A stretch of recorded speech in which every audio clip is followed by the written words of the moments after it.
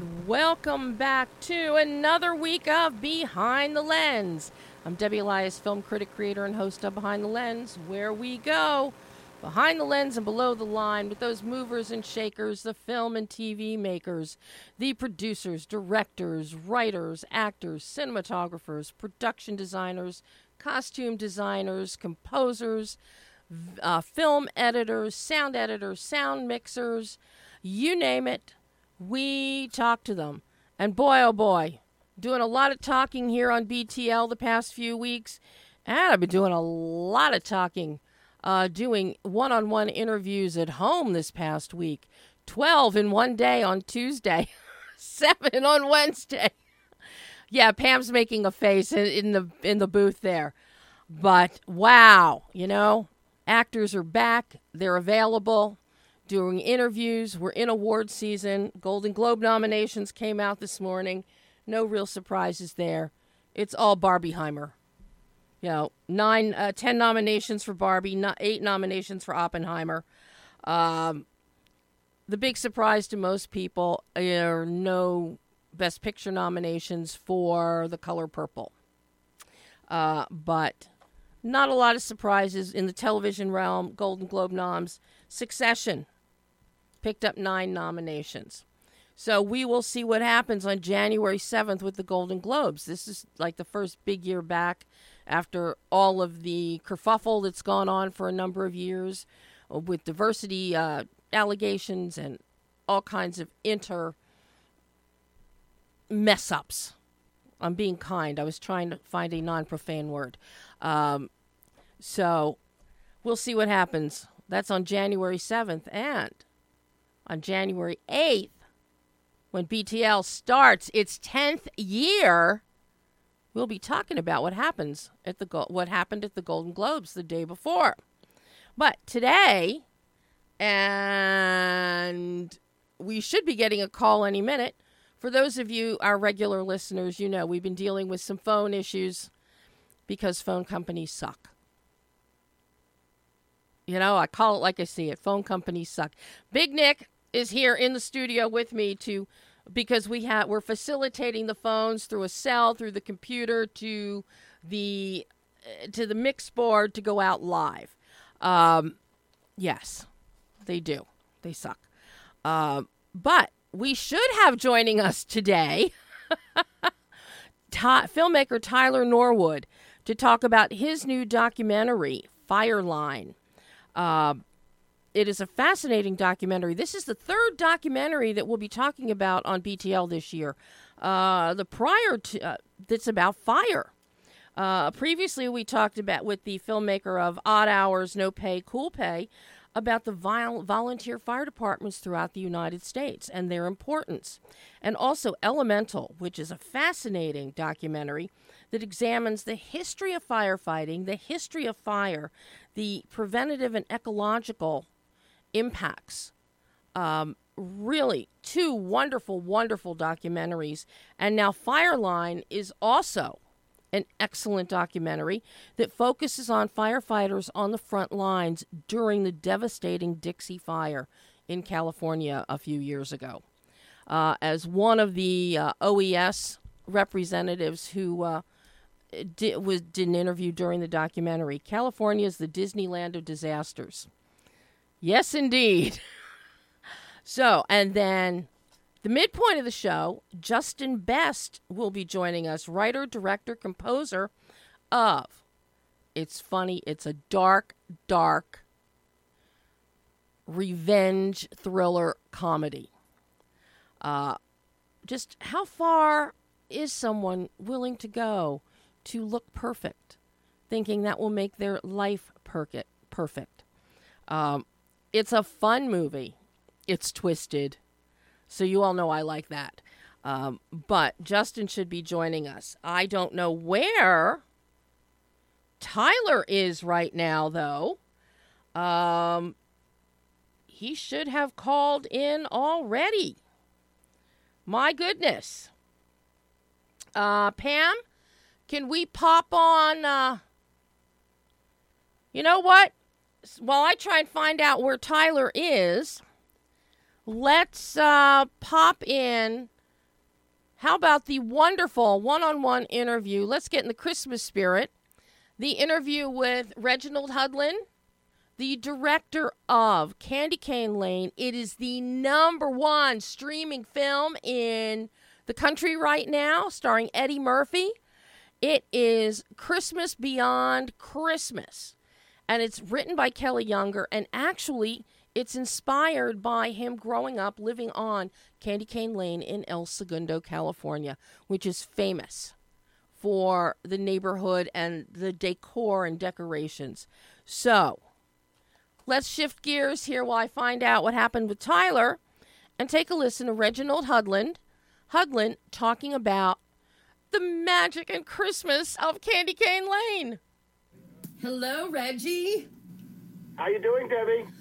I can't tell you how excited I am to be speaking with you about Candy Cane Lane. Oh, that's so great to hear. I am a die-hard Christmas movie fan, and I love it. You more than fulfilled my wildest expectations with this film. Oh, that's wonderful. Thank you. This is go big or go home, light, bright, holly jolly. Everything about Christmas you have packed in here, including a parade marching band, Santa, the 12 days of Christmas coming to life. This is Christmas from beginning to end. Well, thank you. That was my goal. My motto making this movie was more is more. Well, you sure gave me more, and I absolutely love it. Going beyond your cast, which is impeccable, I've got to talk to you about some of the production elements here because they are truly outstanding. Starting with your work with your cinematographer, with Newton Thomas Siegel. You brought in the perfect person to capture light, bright, lots of movement. I know you worked with him before on Marshall, but he knows comedy. We saw that years ago in Turner and Hooch. He knows how to do spectacle and light and bright, thanks to Bohemian Rhapsody, and still find the heart within the visual tonal bandwidth of the film. And with so much going on, logistically, what were you and Thomas what were your thoughts on how to visually bring the grammar into play here to make this more means more? Well, Tom and I are good friends. We love working together, and, having made a small movie with him with Marshall, I said, all right, Tom, let's do it again, but we're going to do this X-Men scale. we're gonna pull in all those talents that you have doing those big Hollywood spectacles and apply it to a Christmas movie. He totally got what we were doing, and he's been my right hand we worked on storyboards and previs and all that stuff, but we still left room for creativity and improvisation on set, and we just kept trying to top the topper at every turn. Well, you sure as heck did, and it's the lightness and brightness, the polish that this film has that really is the icing on the Christmas cake here. Because you do keep everything light and bright, even when we get into into Pepper's mindset and some of the things that she does. It's still, you never lose that Christmas sensibility, and that's so key here in this story. Oh, well, thank you. And that was the goal. I mean, for me, you can't appreciate the light without a little bit of darkness, without a little bit of edge, a little bit of terror. I think that's an inherent part of it. But at the same time, you don't want to lose the thread. And that's the balancing act making a movie like this, where it's a fun Christmas movie, but we've got jump scares. Mm-hmm. We've got car chases, and we've got kung fu fights. Absolutely. And it's just, at every turn, there's something else that's so visually appealing, but it all stays true to the story, which is so important. Now, a really charming aspect of this film, Reggie, is your little porcelain town. Pepper's little Victorian porcelain creations. And it doesn't surprise me that you got Formosa involved in this on the sound. But number one, the VFX on the little porcelain people, they're actually fine china. The sound is so impeccable. It is actually the sound of fine china if you would be clunking it on a table or something. It's not a heavy porcelain. The sound design and mix is impeccable in this film, Reggie. You know, you're exactly right. I was very, we really talked through what it meant to made out of, be an ornament, right? To be a glass ornament. And that sound, like, what would they sound like? And, how much of it is enough to evoke it without being too distracting. So we really did a lot of experimentation, and we found a sweet spot. And thank you for focusing on my mix team, because, man, they killed it. They really invested in the movie, and they did beautiful, beautiful work. And it's a challenging film because, there's the score and all the sound effects, and there's a lot going on in almost every scene, and they always managed to balance it all so your ear knew where to go. Yeah, I mean, just Greg over at Formosa, your supervising sound editor. I mean, for my money, Formosa is always flawless. And you really push them with this film because of so many of the sounds that you've brought up, right down to the Foley, and then the mix is so key in this film for authenticity. We have the sounds of geese that are squawking in the skies. We've got the 9 ladies dancing. We've got the sound of the pipers. We've got a marching band. We've got a drum line. And, every turn. And the Foley work is just spot on in this, Reggie. And that's something that I think I'm so happy that you cared about that in this film, because there are filmmakers that would kind of overlook that, but you clearly did not, and I thank you for that. Oh, thank you. I appreciate you noticing that level of detail. Most folks can't appreciate that kind of production detail, so it really warms my heart that you're plugged in and you actually know who's responsible for this work, because, yes, we spent a lot of time on it, but whether the audience knows it or not, it just grounds it all in reality with all this fantastic stuff. When it sounds right, when it feels right, it just makes you buy into that reality. And you never sacrifice dialogue, so we don't miss any dialogue because of all of the other elements that are happening, especially the musicality. And that is so important. So that just thrilled me to no end. But hand in hand with the wonderful Foley and the sound mix and design is the score, which is just absolutely fantastic. It's peppered with all of the Christmas motifs, plus original motifs that are plugged in there. The orchestration and the instrumentation is spectacular. The string music that Marcus has pulled in is just, it's a holiday delight. And then you punctuate that with the parade marching band stuff. What were you looking for musically in your work with Marcus to really bring this to life and give us this total immersive Christmas experience? Again, I appreciate your fine ear and your fine sense of taste. Marcus and I have been collaborating from the beginning of my career, from House Party, Boomerang, all the way through the process. And this was us finally having the resources to go to the next level. Obviously, he has an amazing career as a musician, producing everybody from Luther Vandross to Miles Davis. But, to have, a huge orchestra, we had choirs in Abbey Road that we had doing singing elements, and then infusing that with jazz, infusing that with hip-hop, interpolating all the different Christmas motifs so that, you just didn't miss a beat. Music is such an integral part of any Christmas celebration. So again, we wanted to, hit you in the feelings with all that stuff and to add new stuff. I remember us being on stage and the executives from Amazon going, "Oh my God, people are going to write and talk about this score. No one's ever done anything like this." So you're the first of hopefully many people who point out the really extraordinary work that they did on this movie. Where did you do? Was the scoring done up at Universal? Okay, we did it on the Sony stage. Oh, okay. You did it across the street from me.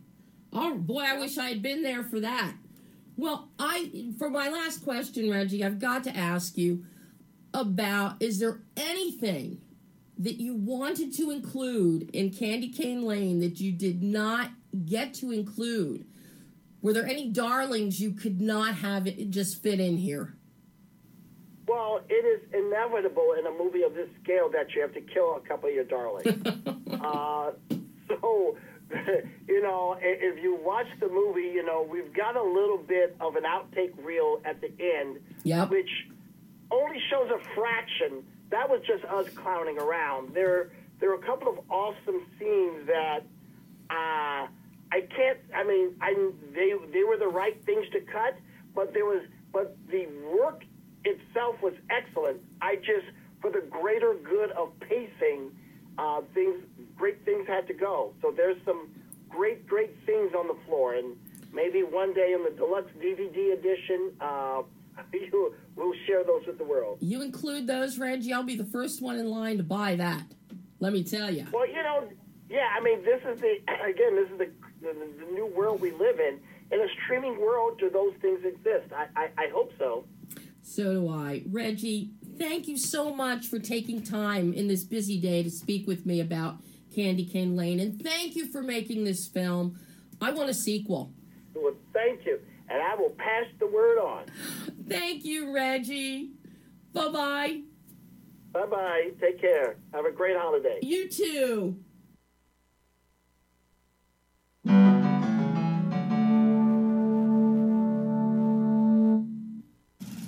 Babes, what are you doing? What? I'm just mowing the lawn. No, it's blazing hot and dry out here. Don't you remember? Smokey Bear says, avoid using power equipment when it's windy or dry. Where'd you learn this? Oh, it's on SmokeyBear.com with many other wildfire prevention tips. Right. Thanks, honey bear. Because remember, only you can prevent wildfires. Brought to you by the USDA Forest Service, your state forester, and the Ad Council. When you purchase the latest TV, tablet, or smartphone, don't forget to do the right thing with your old ones. Recycle them. The Consumer Electronics Association and its members are making recycling your old devices as easy as buying new ones. Just go to greenergadgets.org, type in your zip code, and you'll instantly find the recycling location closest to your home. You'll also find recycling tips, like asking the store where you buy your new TV if they'll haul away your old one. Don't let your old tech tools clog your local landfill. Just visit greenergadgets.org. Energy efficiency interviews are brought to you by the U.S. Department of Energy and the Ad Council. Matthew, energy-saving light bulbs last 6 times longer than that old bulb in your lamp. Yeah, well, I don't even live here. Matthew, dinner's ready. I never met that woman. It's your favorite, Matt. Lasagna. Don't you people knock? Just give me the energy saver. Millions of kids are using their energy wisely. What's your excuse? Learn more at loseyourexcuse.gov.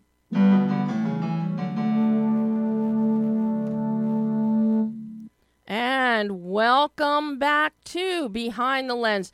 This is the joy of live broadcasting. We've already switched things up. TYLOR Norwood is kind of missing. The publicist is trying to find him. Our next caller is calling in 8 minutes or so. So, I'm thinking, well, let's see. I'm thinking here that, Pam, how long is Aaron? I'm trying to get a minute count here. 13? Well, then, we're going to stay in a holly jolly Christmas mode with Candy Cane Lane and one of my favorite production designers ever. is Aaron Osborne, and he's the man who came up with the mastery. Oh, wait. We might have Tyler calling. Up. Hello? Tyler, is that you? Yes, it is. Hi, Tyler. All right, folks. Hello. We now have Tyler Norwood with us to talk about FIRELINE. Welcome. Thank you so much. Well, I have to say, I love the documentary. I think it is a great perspective. This is the third documentary this year alone on firefighting, firemen. Just absolutely wonderful. And this is a unique perspective in that we are actually on the fire line with firefighters at the Dixie Fire. The first thing that came to my mind is, how did you get such great access to be on the fire lines? Because some of that footage is just incredible, especially with the crew as they're waiting. They're going to protect one house, then they get told leave, then they get sent back, and they're there for hour upon hour upon hour to hold that line. And to have you there filming is just amazing. So how did that come about? Well, thank you for that great question. So one of the things that we've always done at Quotable Pictures is really get invested in the kind of worlds that we're going into. So there is a weird, unique law in California where you can just go out on the fire line as a citizen journalist or member of the press and, like, technically legally have the right to be there. It's not the same in, like, Colorado or Oregon. But that would only get you close to the firefighters, but you wouldn't be able to embed with them. And so we wanted something deeper than that. We wanted to give people a perspective of what it's like to be one of these guys rather than to just sort of see them close up or from a distance. We wanted you to feel like you were a member of this team. And for that, we had to go to the governor's office, we had to go to the firefighters union, and we had to talk to representatives from CAL FIRE and 11 different fire jurisdictions up and down the state in order to get unilateral access to being in the fire engine, not just nearby, but like in the fire engine with these guys before they get their mission. So we're able to know what's going to be really exciting, what's going to be visually interesting, and then just jump in. So that part of it was a logistical problem, but it netted, I think, really special results and a different perspective on this world than I'd ever seen before. I mean, this is something I had never seen either, Tyler, which really that was so mesmerizing and nail-biting, because you don't know, as you hear them, okay, it's, 400 yards away, okay, it's 300 yards away, yeah, it'll be here in 10 minutes or so, and you're just like, and they're just standing there calm as can be, ready and waiting. Yeah. And it, on the flip side, it gives you great confidence and makes you breathe a sigh of relief knowing that these are the men that are protecting us. Yeah, absolutely. I mean, I think in some ways what I saw in their eyes was like this insane alertness, like this level of like attenuation to the danger they were in that was very eerie for me to sort of be in this place before the fire gets to them where they're just waiting. And so some people report these fires can move through heavy timber at like 20 miles per hour, so it can come really fast. And so it can go left, it can go right. It's all dependent on what the wind is doing. It's all dependent on how the terrain is. And so these guys are reading all of these signals to say, like, is this 200-foot wall of flame, is it coming right at us, or is it going to go to the left? Or, what can we do? Because the thing that they would kind of tell me time and again was they don't really have any ability to stop anything that's coming right at them. Right. A lot of what firefighting is kind of like parrying. It's like a fencing term. But the idea is that, you kind of want them to go, you want the fire to kind of go one way and run out of gas, and steam and fuel is actually how they talk about it. And then you want to kind of intercede and do whatever you can do to put it out really quickly. But if something is burning really hot and it's moving really fast and the wind is blowing, their only recourse at that point, if those are the signals they're getting, is to get out. Yeah. And so it was a really powerful experience. I think it's one of those moments that you could never plan for when you're putting a film like this together, because I had imagined, like, we're going to shoot backdraft, but it's going to be in the woods. The thing that I found was the most, like, gripping, tense, like, powerful scene to me was that moment where these guys are actually helpless. In a lot of ways, they're helpless. Yeah. And they're just trying to understand if it goes this way, we can save this house. If it comes right at us, we can try and put up a little bit of a defense, but, like, we just basically need to get in the truck and get out of here before the flames overtake us. And that's a really common story for wildland firefighters, is if you get that wrong, almost, like, quite a few of them can tell you a story of getting it wrong and having to get inside the fire truck and then having the flames just whipping around the truck. And then what you'll often see is, like, you know, the paint bubbled up, like, it gets to, like, you know, 120 degrees inside the cabin of the fire engine. It's like these really harrowing stories of, like, what happens if you get this wrong. And they've even, I mean, there's things, incredible stuff where it's like, you know, it's so dangerous. And they have, again, so little ability to stop something. Like they talked about, you know, the fire engines have so much water on them, right? Yep. And so these guys were like, this water isn't enough to really do anything. All the water in this whole fire engine isn't enough to do anything if it's coming at us. And so it was just all these moments of really understanding this elemental force that they go up against and trying to get my head around, like, this reality that they live day in and day out, where there's nothing happening, let's say for a day or two at a time, and then in 4 hours their lives are on the line and everything is at risk, and they need to be the most alert and the most proficient they've ever been. That really felt to me like the truth of their existence, and something that I thought we could bring to the screen. And if we did it right, it would be a great ride for an audience and a really good window into a world that very few people have, like, an in-depth understanding of. Yeah, I mean, for me, it was just fascinating watching this, and to actually hear their candid thoughts when they're sitting in the cab of the engine, and the frustration, you know, of their brigade leader who's sitting in there, and he's like, we shouldn't have left. We could have saved it. We could have done it safely. And then you leave, and then, as it turns out, no, go right back to where you were. But you hear that frustration because they so desperately want to help people. They want to save their homes. Yeah, and they don't want to die doing it. So the interesting thing about that scene that you're bringing up is that basically, so Justin is sort of the leader of the group, and he was 24 at the time. I think he's like 25 and a half, 26 now. But, like, he's the biggest adult in the room, right? He's the dad of the family. He's taking the kids. He's driving the car. And then you have Riley, who's 22 in the passenger seat as kind of the second in command figure. And then you have Travis in the back seat, who's 19, and he's only been doing this for a year.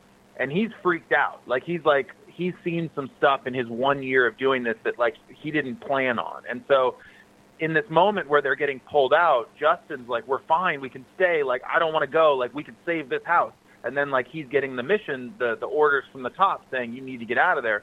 And Travis is all too happy to get out of there. Yeah. He's like, I totally agree. This is not safe. Let's go. They pull out. They go back down to the freeway where it's, like, semi-safe. There's at least backup. There's at least, like, a kind of a, they've circled the wagons. And then the first thing Justin does is try and get back to where they just were, and he starts using his personal cell phone to try and call other people and, like, sort of politic to, like, get back to that place because he believes it was safe. And then you kind of cut to the back seat, and Travis is just sweating bullets because if Justin can get what he wants, they're going right back to this place that they just got ordered out of. And it goes into this really great little sequence about the way these tense situations and the things you see doing this job really start to, like, weigh on you so that you're a little heavier every year you go back out. So if you've been doing that job for a long time, you've seen so much. Call from Justin Beth. Our phones are still a little funky here today. You still there, Tyler? Hey there. Okay, Tyler, are you still on with us? I'm right here. Okay, well, now, because our phones are still wonky, we've got the next guest that's already coming in on this line. Because you were late. Okay. You were tardy calling in. Shame on you. That's fair. Shame Thank you so much. I want to have you back on the show, though, Tyler, so that we can talk more. about FIRELINE. Okay. I love it. Okay. Thanks, Tyler. All right. Bye-bye. No problem. See you. Bye. Okay. Hopefully, come by the next time we have call-ins in January, all the phones will be functioning. And talk about functioning, I hope this is Justin Best on the line. Are you there, Justin? This is. Hi, Justin. I'm here. You're here. You're here. Yay. Thank you for bearing with us with our still phone crisis that we've got here in the studio. But I'm so glad that you could join us to talk about this deliciously dark revenge thriller that's full of laughs. SHERYL. Wow. Well, thank you so much, Debbie. Yeah, I'm real excited to be here. Thank you for taking the time to talk to me. I'm watching this film, and number one, I'm just cracking up. I'm laughing just with the character of SHERYL and an amazing performance by Anthea Neri Best. Her performance is just, you have to laugh at her. You have to laugh at this woman. And she is hell-bent on her looks, and she has to be perfect, and she obsesses beyond obsesses. And, I'm going to be perfect so that my boyfriend Ted, who is really kind of a scuzzball, tells her, she doesn't look good. She doesn't look good compared to other people. She's kind of chunky, but she keeps thinking if she does what he wants, that'll make him love her. And this is a great subtext you have happening here throughout this film, Justin. It's not all about revenge and quote-unquote horror. Let's face it. You have a lot of subtextual commentary happening here that I think is wonderful, because it's a real eye-opener for some people as to really what social media, what just the innate stupidity and cruelty within some people, the kind of trouble it causes. And in this case with SHERYL, she goes on killing sprees with her boyfriend Ted. Well, Debbie, thank you so much for all of that, and I'm so happy to hear that you had fun, and that you were laughing, because that was one thing we definitely wanted this film to be fun. It's a 72-minute thrill ride. I like to say it's the most fun you can have with your clothes on. It's just we wanted to build up this fun world, and then, like you said, there is a lot of message, of context there. If all you want to do is watch a fun woman chopping up bad people, you can do that. But if you want to dig a little bit deeper, definitely, we have that message there. And we all spent a lot of time. I mean, that's credit to the cast and crew. We all spent a lot of time, like, really, how can we build up SHERYL and her world in a fun way, but also in a way that is going to convey this message of, today there's so much,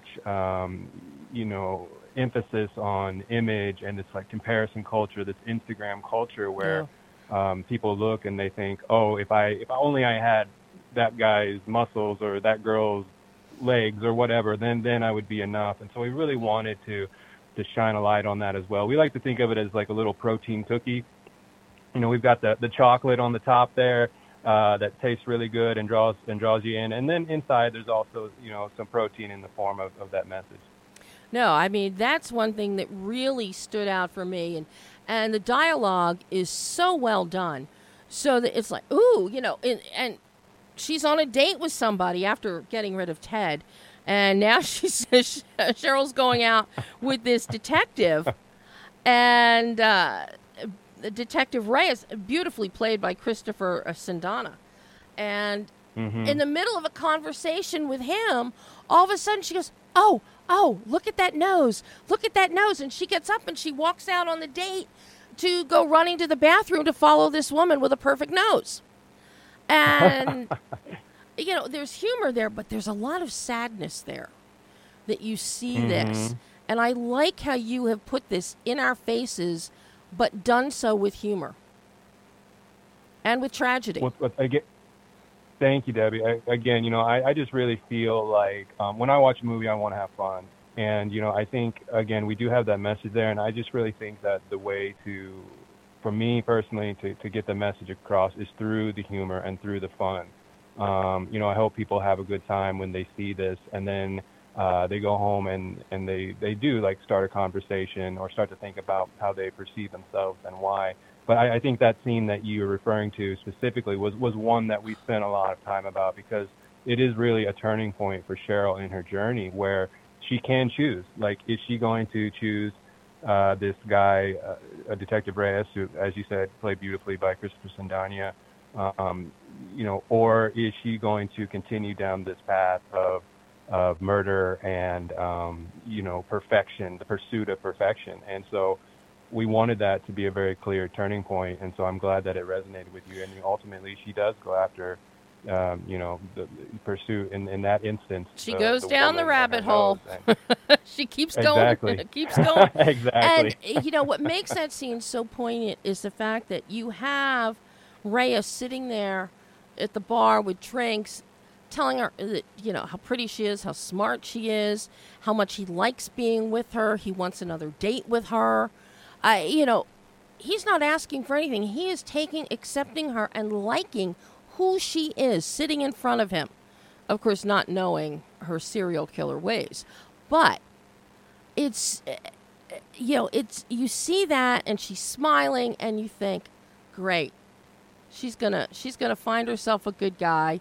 And I don't want to give away a spoiler here, but it involves Reyes and his partner and the the murders, all these murders that are happening. But you're like, oh, yes, she can turn her life around. Great guy.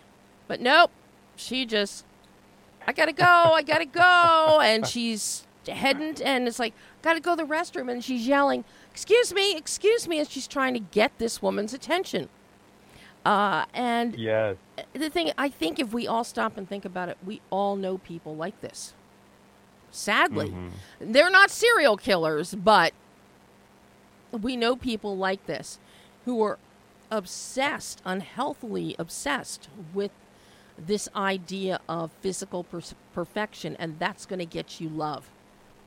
And that's one of the strongest things that come out of this film, Justin.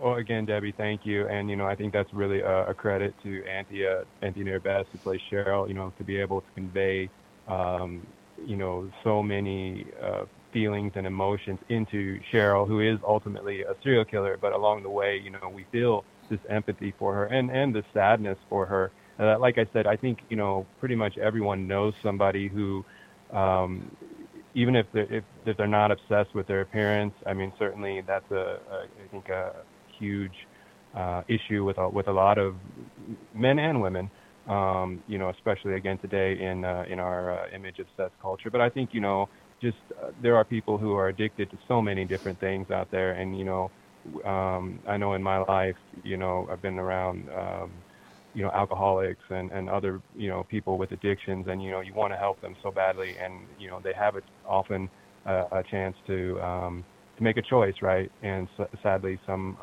don't, they choose to continue down the rabbit hole or down that path, as you said. And no matter how much we want to help them, I think that ultimately that has to come from within. And so I think, in Sheryl's case, she does have a very clear choice here, and she decides to go down that path of perfection.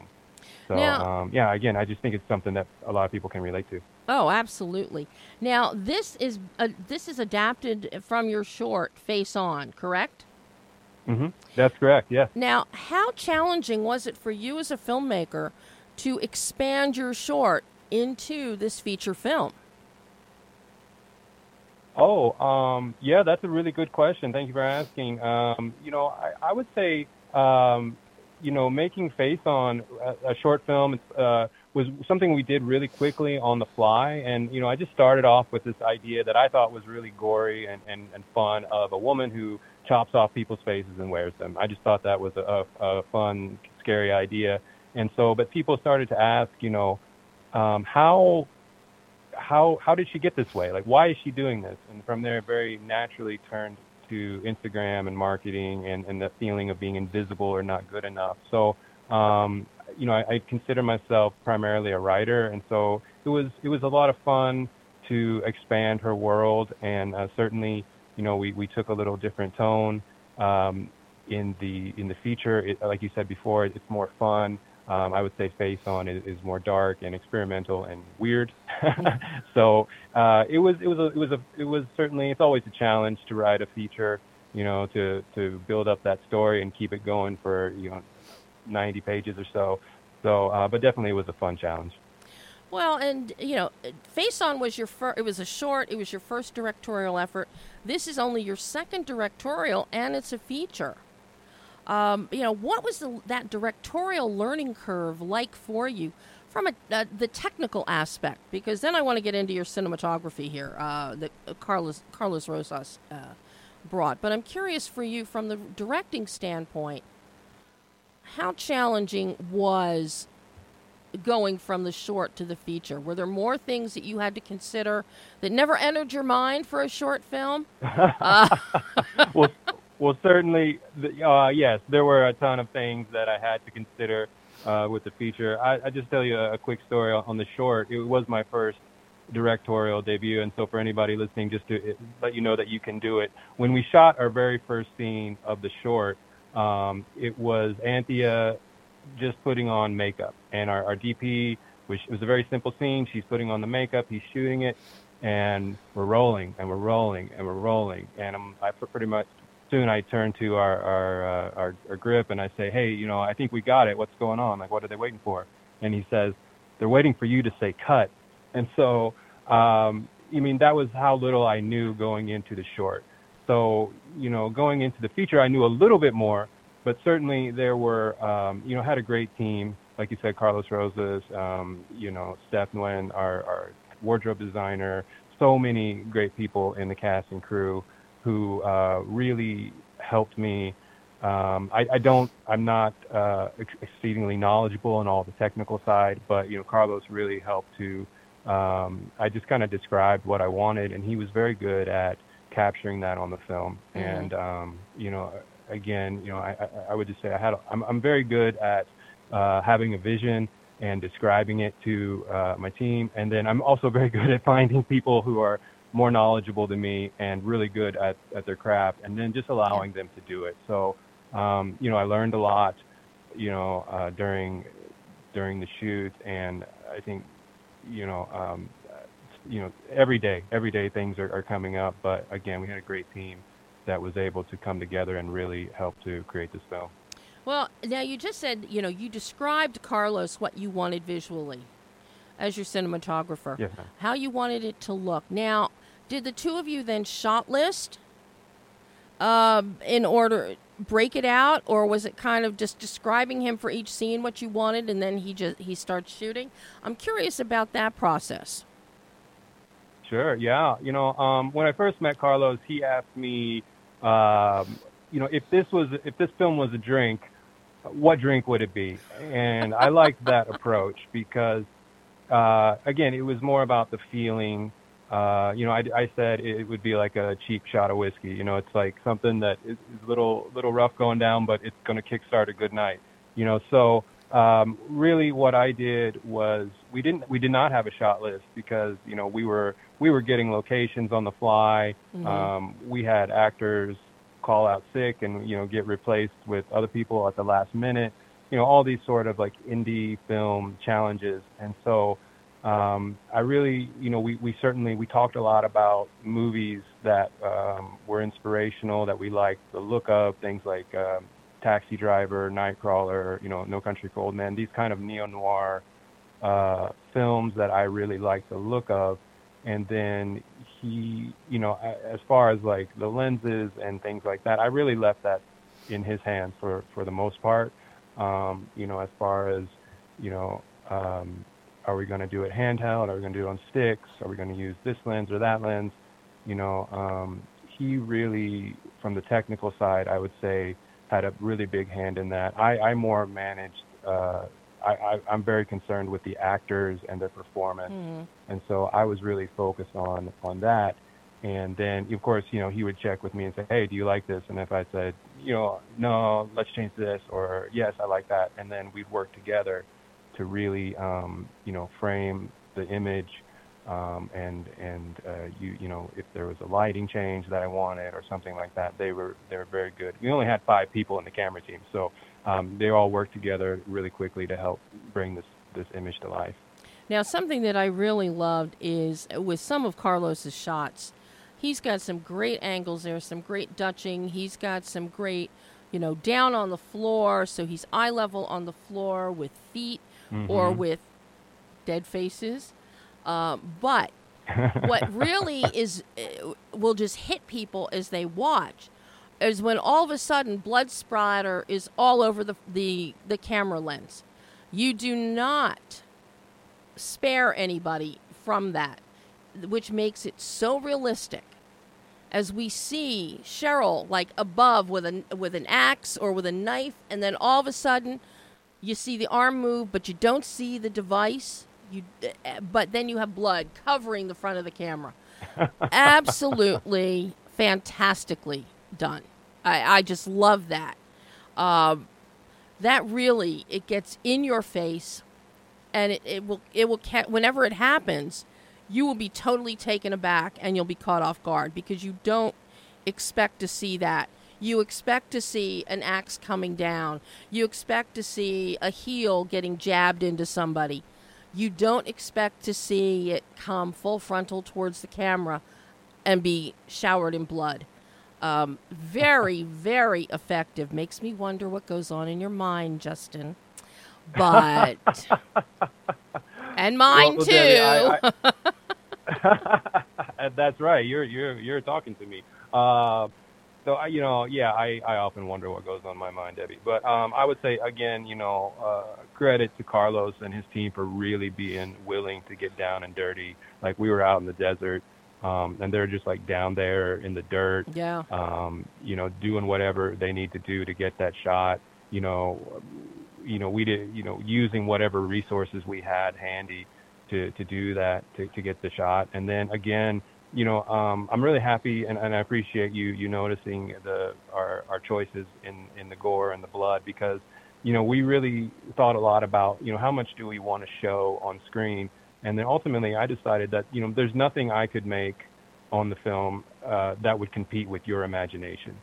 So whatever you think is going on, I think is 10 times better than what I could have created. So we wanted to kind of utilize that in our film. And then, like you said, still we wanted to see a lot of blood and gore. And so to be able to splatter some blood on the screen, I thought that was really fun, and I was really happy to add that to the film. Oh, I love that aspect of it. Trust me. But but and this speaks to your editing for keeping us on tenterhooks because, and also you throw us a lot of ambiguity here with the rideshare guy. We got a rideshare guy who keeps showing up to drive SHERYL home after certain excursions or before excursions. But you really keep us on tenterhooks as to how many serial killers are out there. Because he's very invested and he sees her get into his car and she's covered in blood. And he kind of smiles, knowing something that really is titillating him, that he finds very salacious and wonderful. So you have to wonder, okay, because the detectives keep talking about multiple serial killers. So how many are running around out there? Well, I think that's a really good question because when we start the film, we meet these two serial killer couples. So right away, date night. Right away, we're like, exactly, this serial killer date night. And I'm so happy that you mentioned the rideshare driver. That's Philip Holt White. Oh my gosh! Like originally the idea was that every time she gets into one of these rideshare cars, that it would be a different driver. But he came in and he just, oh my gosh, like he just knocked it out of the park. And so I went back and I was like, he's got to be in the movie more than just one scene. So we rewrote it as she keeps getting in as a runner, right? She keeps getting in with the same rideshare driver. And what is going on with him? Yes, that's the question. And I like to leave that a little ambiguous and as to what's exactly his deal. And I think Philip Kowai played that so marvelously that he just, is he a serial killer? Is he just a fan? Who knows? Is he I think that's up is to... he a voyeur who's actually watching? We don't know. But the way you have structured this film, and because of his character, you have this wide open for a sequel. Well, thank you so much, Debbie. That's right. I appreciate you saying that. And anyone who's listening, yes, it is wide open for a sequel. So I'd love to make, another Sheryl movie. I'd love to dive into this world even more. Yeah. I just think I had such a blast making it. So now, all of this with the ambiguity and your pacing and all, this falls to your editor, Michael Tang. What was the editing experience like for you in cutting Sheryl? Because it's so important. You want to build tension, but you've also got comedy, dark comedy. So that's got its own beat. Tension has a beat. So did you stand back and let Michael take the reins, or did you really sit there and collaborate with him on the pacing, on these cuts, to cut away, so to speak, to let our imaginations take hold? Well, yeah, I'm glad you mentioned that because, Michael did an amazing job with the editing. We used pretty much every piece of footage that we had. Just the fact that, he helped us to tell the story with what we had, I think is really a testament to his skill. And, certainly he moved so fast and he put us together a first cut really quickly. And then from there, it was really a collaborative process. We sat together many times and, worked, to work, as you said, on the pacing. My background is in music, so rhythm, pacing, beats, that was really important to me. And he was really good at sitting down and, again, taking my ideas and, using his technical skills to make them come to life and really capture. Because I think there, as you said, there is a lot of pacing involved. If we sit in a spot too long or too short, the joke might not land correctly, or the feeling might not get there in exactly the way we wanted it to. So, working together with him, we were able to really capture that balance between the horror, the comedy, the romance, and the message, all the different elements we had. No, I think you did an excellent job with that. And, it's always difficult with any film, but especially with your low-budget, no-budget, micro-budget films, which, I love films like this that fall into that monetary category of $0 because it really pushes the creativity of the filmmaker. And your creativity really comes out here. I know that you crowdfunded this, so... talk to me about that crowdfunding experience and how you managed to scrape together enough money to put out a film that is this good. Because trust me, I've seen plenty of films that were crowdfunded, low budget, no budget, micro budget, and even then I wonder who got the money. I don't wonder. Because it wasn't up on the screen. I don't wonder with Sheryl. I do not wonder with this film. I see the money on the screen. And I love that. Well, again, Debbie, thank you. Thank you for that. That was really our goal. We wanted to put all of what little money we had on the screen. We wanted to show everybody in the best light possible. We did the crowdfunding campaign pretty much. Here's my secret. I emailed or texted or contacted every person I've ever talked to in my entire life. So, yeah, if we do another one, Debbie, you might be getting an email from me. Okay, but, you got it. But, just, we reached out to every person that we could, and, we got a really good response. And then, we really wanted to honor those people who contributed, financially, and there were people who contributed resources, their time, who everybody who put something into this film. We really wanted to honor that. We really felt a responsibility to make the best film that we could, and so, I mean, the reason that I started this film journey, 4, 5, 6 years ago was because I really wanted to highlight, Anthea, who I think is a phenomenal actor, and my other friends who are actors, and as well as a lot of my friends who are crew and behind the camera. So, we wanted to really showcase those people and their skills, and do that in a way that we could make the best film possible. And so I really, feel like that's what we did. I'm really proud of the film, and I hope that everyone who contributed feels the same way. Now, where can everyone see SHERYL? Well, we just had our world premiere at the Dances with Films Festival in New York. Yes, and you did. It went over. Yes, thank you. It was a great experience. Thank you to Dances with Films and their whole team for having us out. We're continuing our festival run. I expect we'll be in some more festivals in the new year. We are currently pursuing different distribution options. So, the best place to see it, we're going to be in some festivals, but definitely I would say follow us on social media. We're at SHERYL the Movie on your favorite social media. We're most active on Instagram. You can also see us on SHERYLTheMovie.com. You can watch the short based on there. And, definitely I would say check us out, and we'll keep you updated as to where you can see it.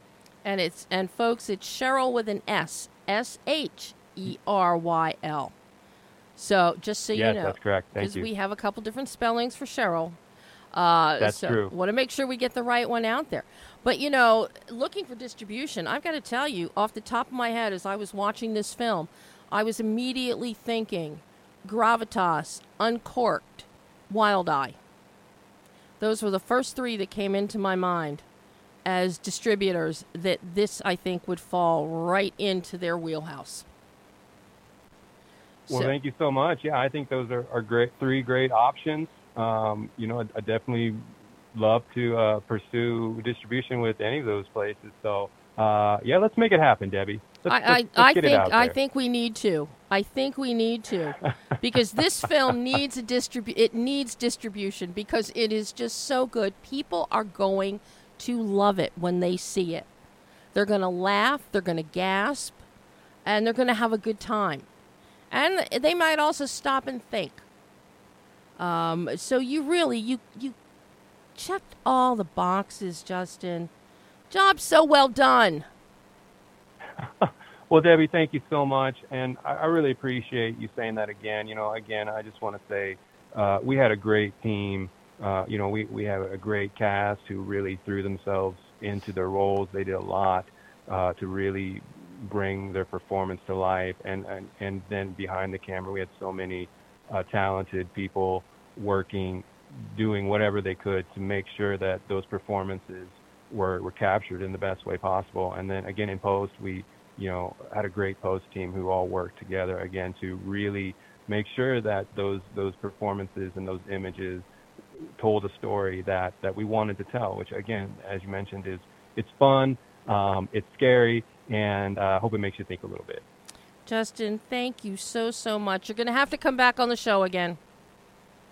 Well, Debbie, I would love to. I really enjoyed speaking with you, and I've been listening to so many of your interviews. You are such a great and passionate interviewer and film fan, and I just appreciate how you really dive deep into the films that you watch and the film, and you ask such great questions of the filmmakers that you speak to. So thank you for that. Thank you, Justin. And you have a wonderful holiday season.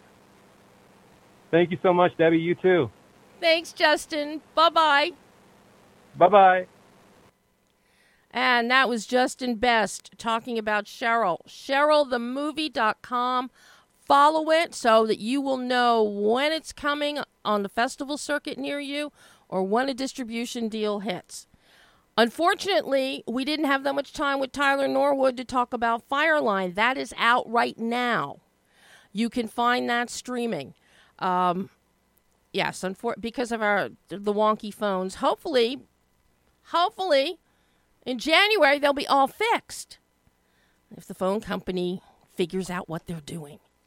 So, that is all the time we have. Very quickly, I just want to mention, all you Cary Grant fans, classic film fans, it is out right now. Archie on BritBox. 4-episode miniseries, 4 hours of Cary Grant's life. And it is actually one of the cornerstones of this was Diane Cannon, his ex-wife, Diane Cannon's autobiography, Dear Carrie. Diane Cannon is an executive producer, worked closely with the actors. Jennifer Grant, his daughter, is an executive producer, worked very closely. Jason Isaacs, award-worthy performance as Cary Grant. Laura Aikman, award-worthy as Diane Cannon. You're going to do double takes when you watch her. It is streaming on BritBox. The first 2 episodes are out now. The next 2 come out, I think, next week. I think it's next week. But it is spectacular. And all of my interviews with Jason, Diane, Jennifer, and screenwriter Jeff Pope and Laura Aikman, they're all going to be out this week within the next couple of days.